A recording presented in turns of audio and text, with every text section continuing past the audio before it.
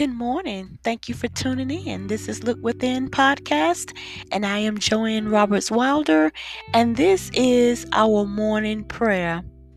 This morning I am reading First Chronicles 4 and 10.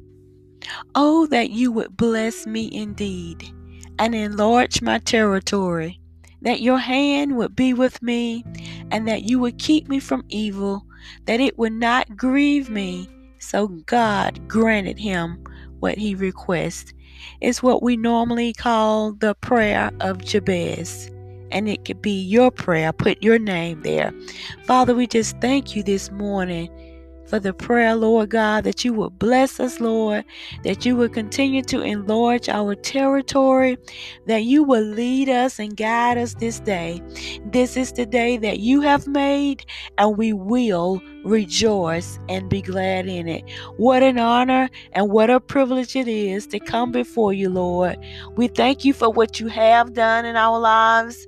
We thank you for what you are doing. We thank you for what you're going to do in the midst of us, Father. Oh, we love you. For you, God, so loved the world that you gave your only begotten Son, that whosoever believeth in you will not perish, but will have everlasting life. Thank you, Father.